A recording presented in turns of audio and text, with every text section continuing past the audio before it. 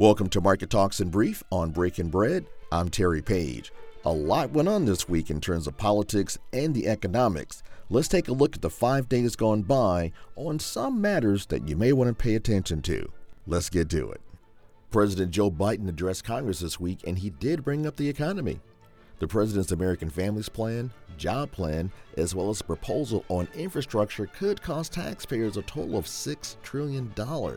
He says he needs for the rich as well as big corporations to pay their fair share. The plan is to reward work, not wealth.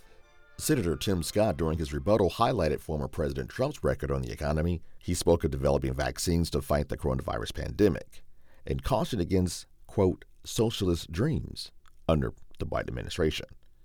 You already know my perspective on this. The election will determine who people think is right. With more people getting COVID-19 vaccines, airline travel is really taking off. This also has prompted scammers to use this as an opportunity to steal your money and personal information. According to the Better Business Bureau, this is how the scam works. While doing an online search for cheap flights, you come across what seems like a great deal for a major airline, so you booked a flight. However, you never received your ticket.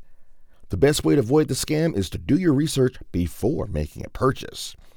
Double-check the URL before you enter your personal payment information.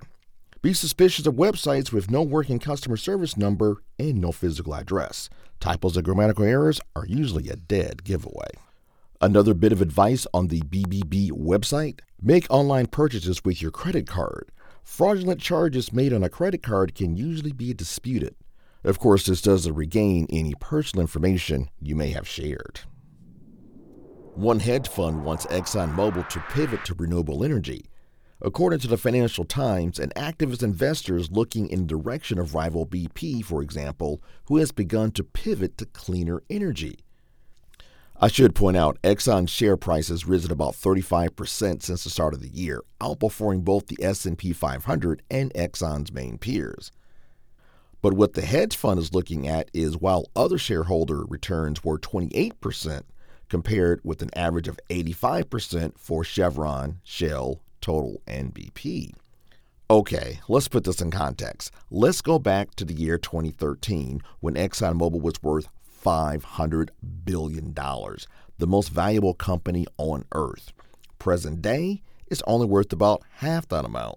The company gets about 99% of its profits from oil and gas. The concern? About every Western economy is planning to cut oil and gas eventually from its economy. The ExxonMobil execs may be onto something. You may remember the massive power failure in the state of Texas back in February. Representative Dan Crenshaw contends a mix of over-subsidized wind energy and underinvestment in gas power led to the failure. Could the board at ExxonMobil have the same concern? Either way, the goal of the activist investor is to get other investors on board and eventually fire and replace the board of directors.